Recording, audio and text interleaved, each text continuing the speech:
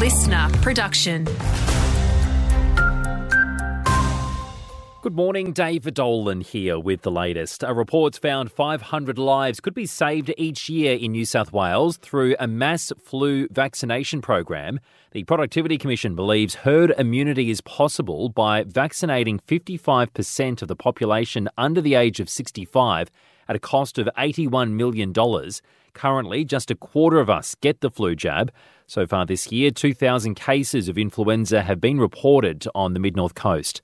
Time's almost run out to have your say on the future of a polluted Coffs Harbour waterway. Submissions closed today on what council should do with the Karora lagoons.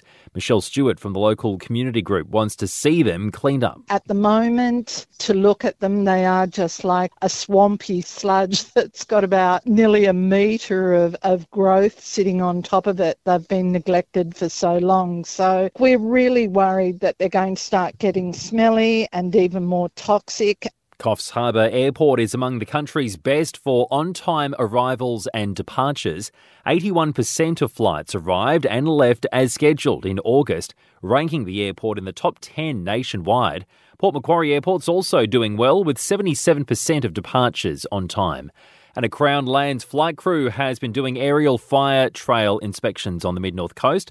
Crew leader Robbie Hurst says they're looking for areas that need fixing as the bushfire season intensifies. The key principle of the fire trail inspections is to determine the operational status.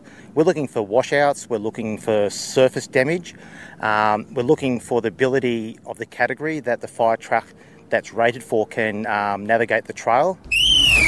Having a look at sport now, Macleay Valley cricketers are about to lace up the pads for another year. The Two Rivers and the Macleay Valley cricket comps kick off this weekend with T20 games, although showers could disrupt play tomorrow.